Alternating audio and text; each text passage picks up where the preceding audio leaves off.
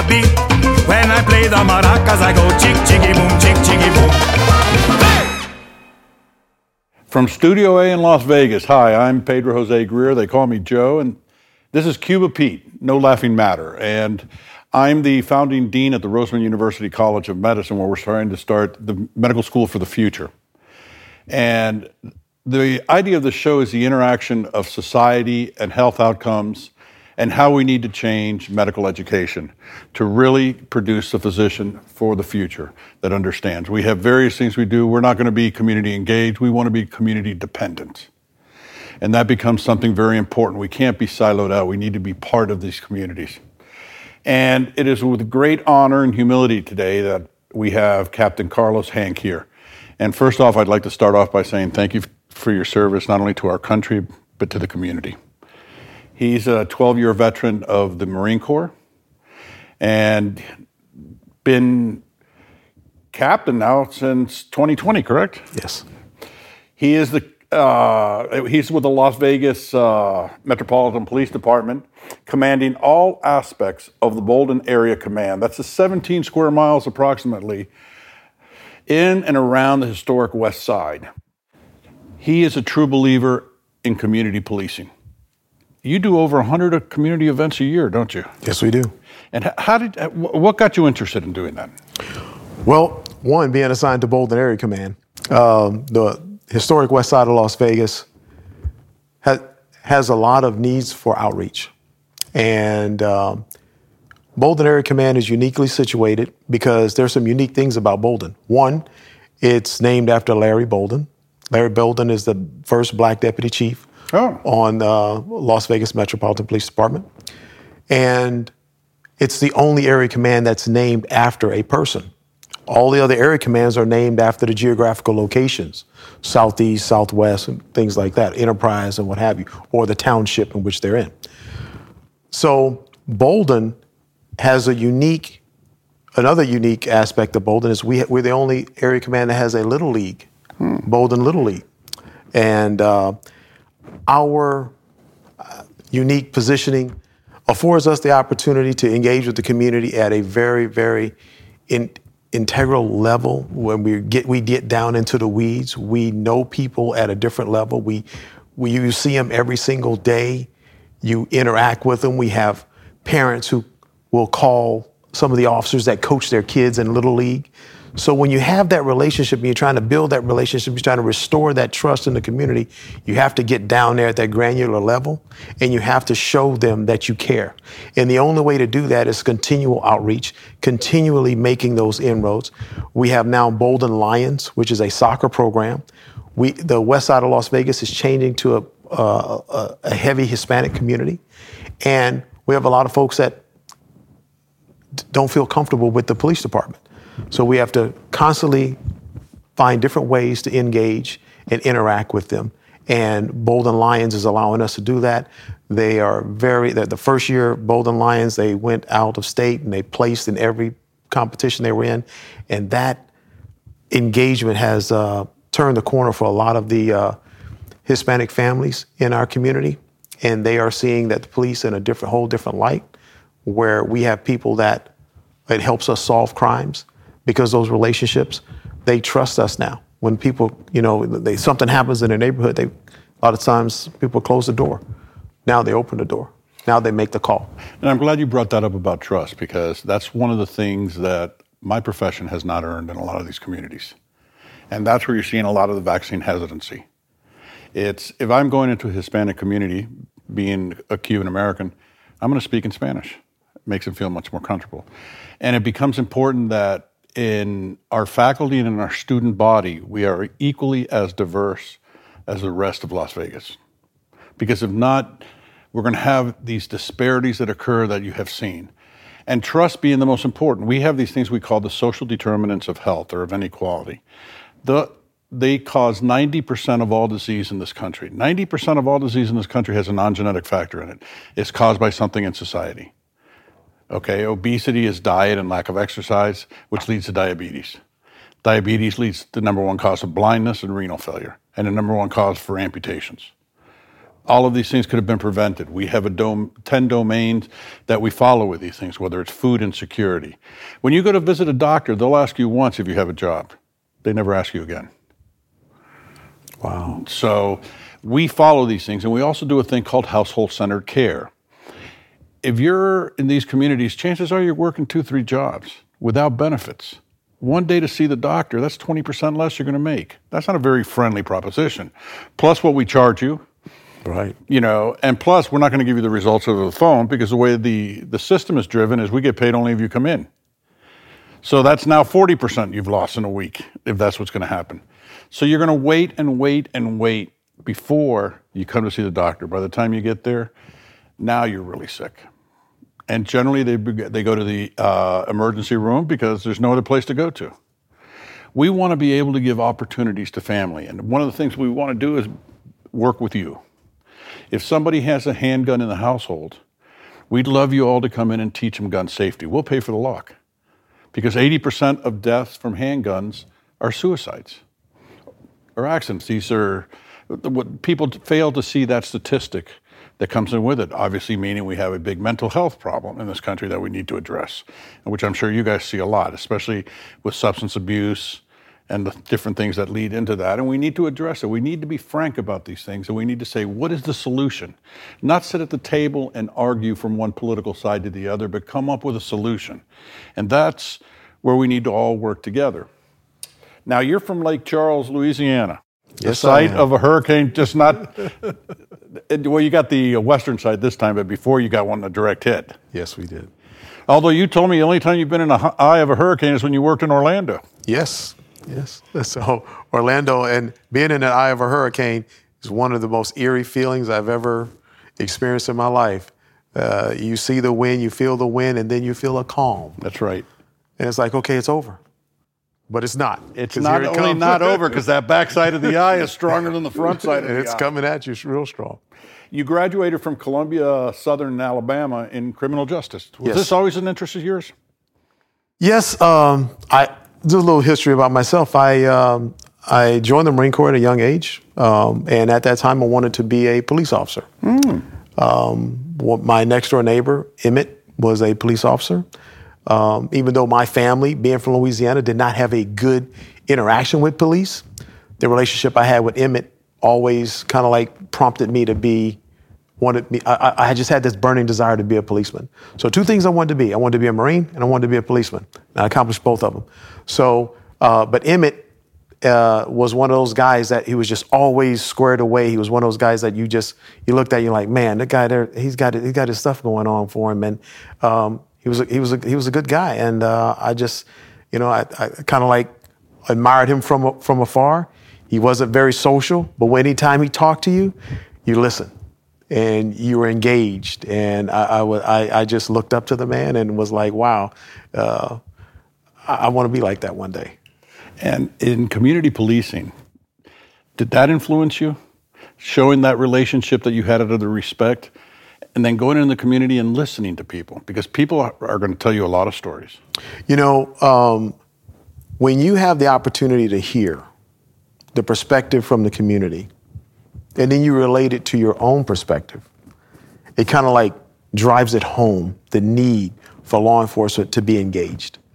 And when you've lived it and you've seen it, and then you have it echoed in your ear, you know what you need to do to push that community engagement, to continue to establish those relationships, to continue to draw out and give of yourself.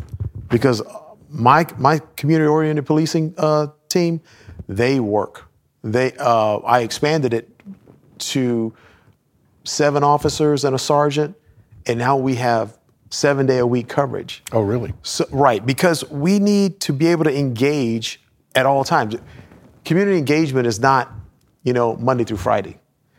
So I have some budgetary constraints, and I've pushed those to the point to where we're giving more on the weekends because there's a ton of events that occur on the weekends, and our officers need to be there. Our officers need to be engaged. We just had one at Porta del Sol Apartments, 1915, I believe it's Simmons, where they got a chance to come out and dunk the captain. So I got to sit in a dunk tank, and but I noticed that I had more employees trying to dunk me than I had little kids trying to dunk me. So that was interesting. But to see the smiles on those kids' faces, and now when I drive over there, we've built some relationships. We have some single mothers over there that are like, talk to my son. And as you know, a lot of young black boys, the stigma of their engagement with the police department is in question right now. Right. So establishing that relationship, making sure that they understand that they have an advocate on their side and they have someone they can talk to, that's very important for them, because they don't, if we can establish that relationship early on, we'll be able to change their life down the road, how they interact with law enforcement, what they expect from law enforcement, and what we expect from them. I think that's a beautiful thing when you're able to do that. I think that's incredible. I really think that's incredible. And the fact that you're doing this, because my profession is just beginning to learn how to get out of its little silo and into the community, and realizing that we're part of the community. Unfortunately, my profession doesn't represent communities. It's something like 70% of all medical students come from families that make $250,000 or more. Wow. So there's your elitism. And an equal number come from 18 different colleges and universities. So what we want to do is get that first generation kid from Vegas, prepare the very best clinician we can. As we had at the prior institution where we started a medical school, we had 55% of our students were black or Hispanic. Wow. In America, only 5% are black, and 1/3 of that are in leadership positions. Hispanics at about 5.5%, and equally as low. Actually, there's only 4 Hispanic deans in the United States of America, and 3 are in Puerto Rico. Wow. And so it becomes vitally important that we understand these things and make a concerted effort to change it, like you're doing, going into the community. This country has been through a rough time the last few years, and what we've seen and what has come out. And where you and I grew up in the South, racism was very, you could palpate it. I mean, it's in your face. It was in your face, 100%. We had here as a guest Spencer Haywood, who is from, as he says, Silver City, Mississippi. Ain't no silver, ain't no city. And he talked about when he went to school up in Detroit, he's walking down the hallway. Now, this is probably the late 60s, 66, 67. And a white professor comes out, and he turns and looks down on the ground and says, why don't you look at me when you walk past? He said, sir, where I'm from, you're not allowed to do that. And to change those things, to make an effort, to have somebody as accomplished as you, a staff sergeant after 12 years in the Marine Corps. Let me see. Here you were, in 2006, a Medal of Honor winner for his actions in response to a triple homicide. You were one of the first responders, and talk about October 1st. October 1st was probably one of the most challenging days for the Las Vegas Metropolitan Police Department. Our sheriff has always prided us with being on that tip of the spear engagement of the community and doing everything we can to prevent any type of terroristic activity here in this community. We want to be the safest community in America, and we want to be the safest tourist destination. And on that day, we weren't. So how do we get better from that? And how do we respond that night? Well, what happened that night was you had every law enforcement agency around this region, including either Southern California area, come to the assistance of Las Vegas. And that was built through the relationships we have with different law enforcement partners. But it showed us some weaknesses, and out of that we had to take a look at inside ourselves and say, hey, how can we get better? And as an agency, we boiled down with the help of some folks in Washington. They came out and looked at our practices, said, hey, you can get better in these areas. And it's like 80 or 90 different areas. And I'm pleased to say that we have about 90% of those suggestions or recommendations have been accomplished. Wow. And a lot of that has to do with the willingness for an agency to change and a willingness and a drive to get better. And we've seen some of the ails of other agencies, and we have had to learn from it, and ails from our own agency. And one thing that I would say saved our bacon on that day was our relationship we have with the fire department. You go to other regions, and the fire department and police officers, a lot of friction going on there for whatever reason. But on days like that, and on days like we're coming up to right now, September 11th is right around the corner. Mm-hmm. It's been 20 years since that event occurred, and you saw the come-togetherness of the Port Authority, the firemen, and all of the different agencies that came together in New York. And they kind of like set the standard for working together as they got through that particular incident there. You know, now our incident, we had built on those relationships and built some processes in place with our sister agencies like Nevada Highway Patrol and, you know, the different alphabet soup of police agencies that police this area. And we were very successful in how some of those processes turned out that night. However, we realized there were areas for us to get better, and we constantly work to get better in those areas. And so we're going to come to you so you could teach us in my profession how to do this? Is that what you're offering? Because we'll take it.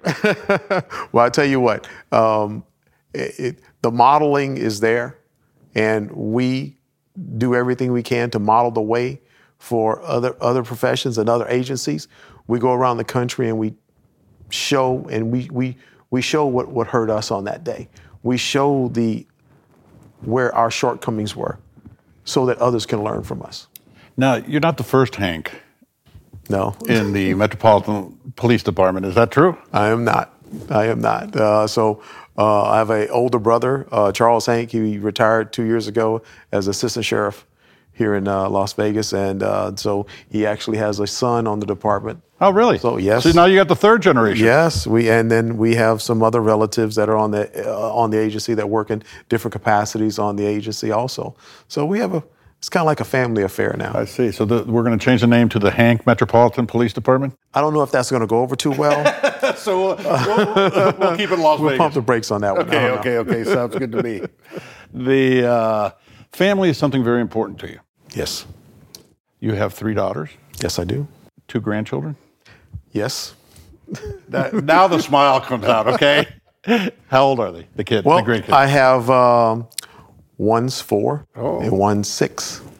So my granddaughter, London, she's going to first grade. And then I have my grandson. He is basically going to preschool right now and loving school, loves to learn, and very exciting to see them, engage and just grow as little people. And you see how curious they are. And if we could all have the same curious, reckless abandonment as it comes to learning, I think, if we set aside some of our grievances with life, yes, and just get down to the brass tacks of learning, I think we could take it to the next level. Our younger generation can teach us a few things, and they teach me something every single day. So then you don't mind if we try and influence them to become physicians? I don't mind at all. Okay, there you go. There you go. Now what we need to do is saturate the medical profession with the spirit and the intellect that you have, and then we can make it better. There we go. And first of all, you and I met on at the Jackson Street Festival. Yes. Very impressed with you. And you were just like a normal guy. You had a uniform on, but you were just like a normal guy. And we're talking about being from the South and how nice it's not to have humidity. We got the blow dryer heat here. That's what. Not only that, nobody told me about the dry cold. That's the other. They tell you about the dry heat, but you get out here and you go, there's a dry cold here, folks. It's bone chilling. Yes, it is, because it's even drier when it's cold than when it's hot. But we're nice to get away from those hurricanes, and our prayers are into everybody in the Southeast that was affected by that. Yes. And in particular, people don't realize it, but with hurricanes, it's not the hurricane itself. It's after the hurricane. There's going to be people out there without power for a month. And remember, with a storm like this, you lose shade, you lose your house, and there's not even drinking water. And now with Louisiana so high up on the COVID list, that's also another deep concern. New York and Jersey and Philly didn't fare too well either, actually. They did worse. There's very significant flooding out Yes. there, which you don't really see from storms that start off in the Gulf and they go all the way up there to the Northeast, and it dumped a ton of water on them very quickly. Extremely quickly. And just some of the videos that I had seen of that water rushing in the subways and the basement apartments where so many people died. I think that some of that had to do with, they're not used to receiving that much water, and you have folks that would go to their basements for refuge just from, that's what they normally would do. And now you have all this water rushing in. And I think, that's something that we were probably behind the power curve on. Hey, you can't be in your basement. You might need to go to your second or third story. But I think their default was to go to their basement. But God, be with those folks. I had mentioned this a little earlier, but you received the Medal of Honor for your response to a triple homicide. Yes. What is it like dealing with things like that? Well, as a law enforcement officer, you go when called, and when the bullets are flying, you go the direction of where the bullets are flying to, and you're going there to prevent and to intercede in that particular situation to save life.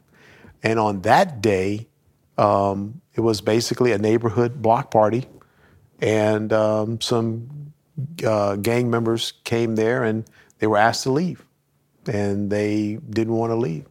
And some of the organizers of the event asked them to leave, and they resorted to violence.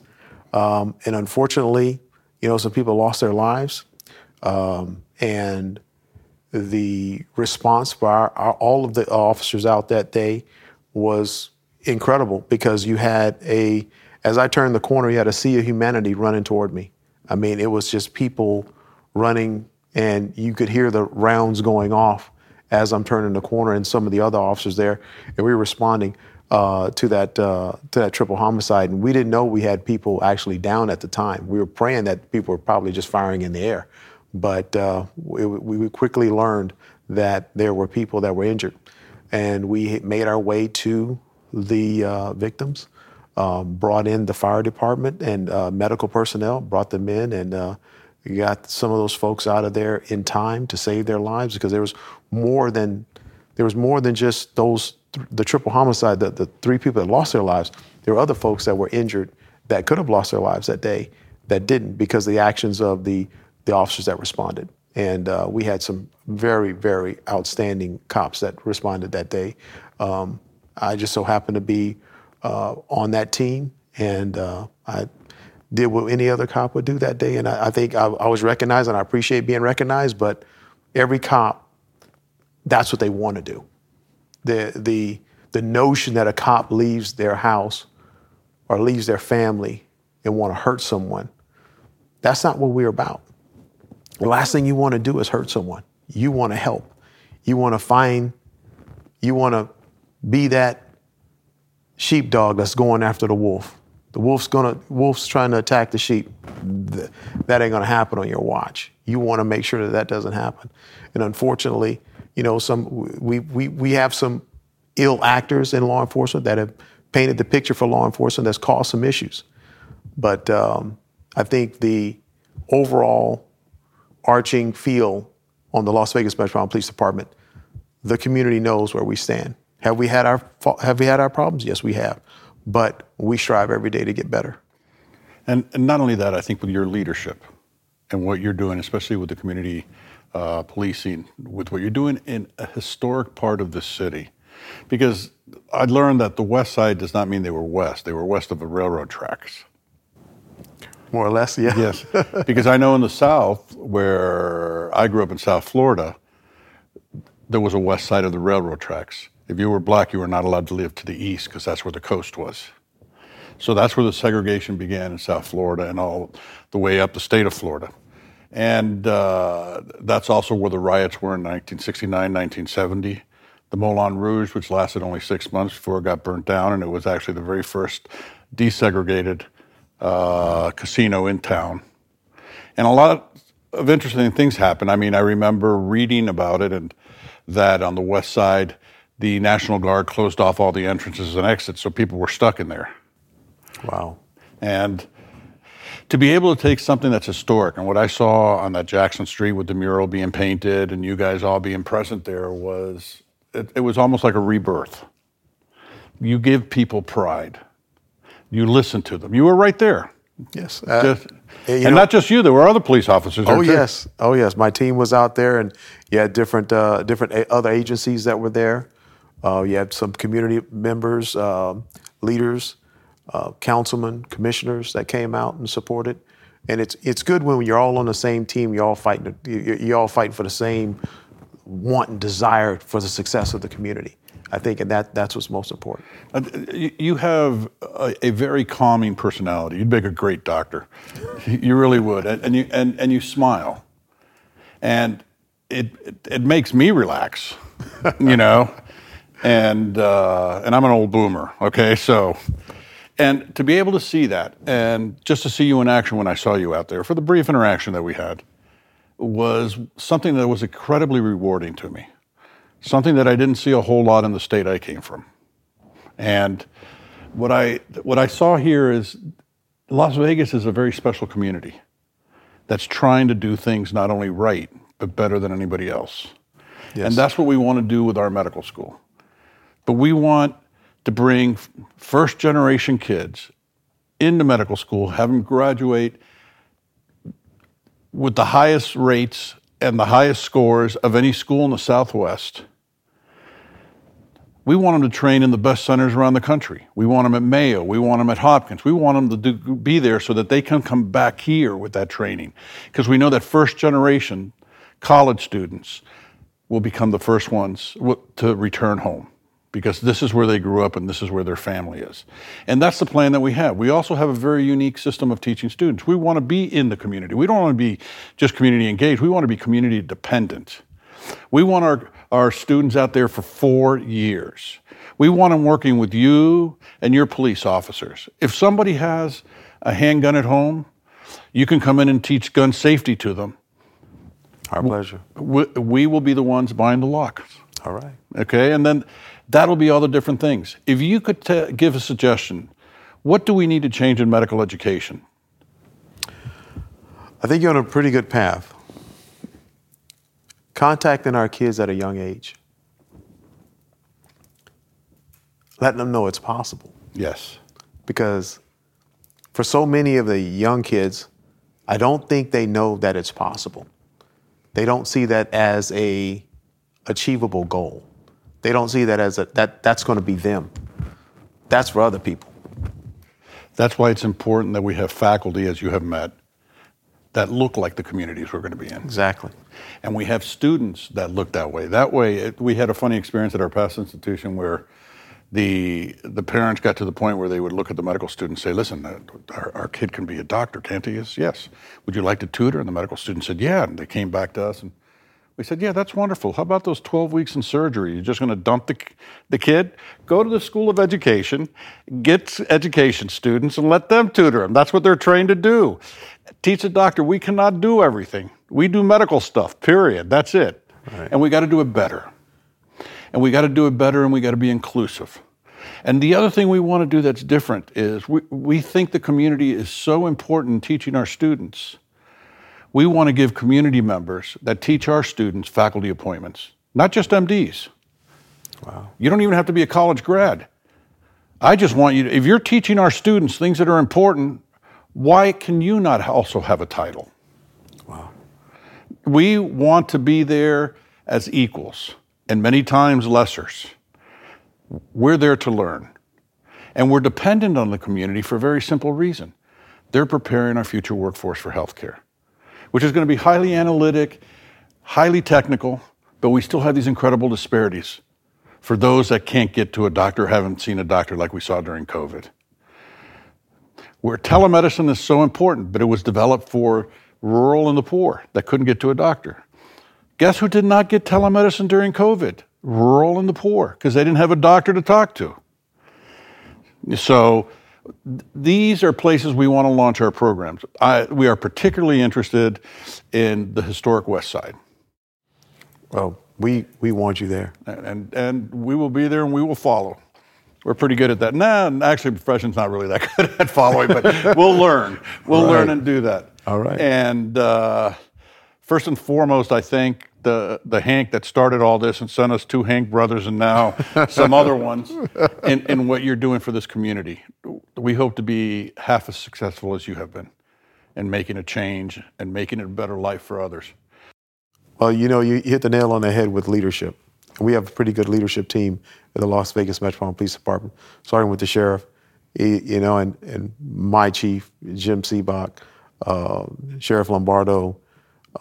We have a ton of folks there that are pushing and driving for change and pushing and driving for us to take that next step in law enforcement. And it starts with that engagement of the community.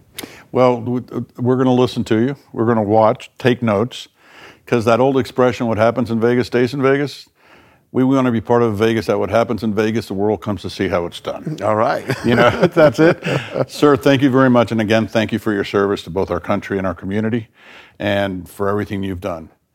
And from Studio A in Las Vegas, this is Cuba Pete saying thank you for listening, and let's make this a better world. Thank you. Thank you, sir.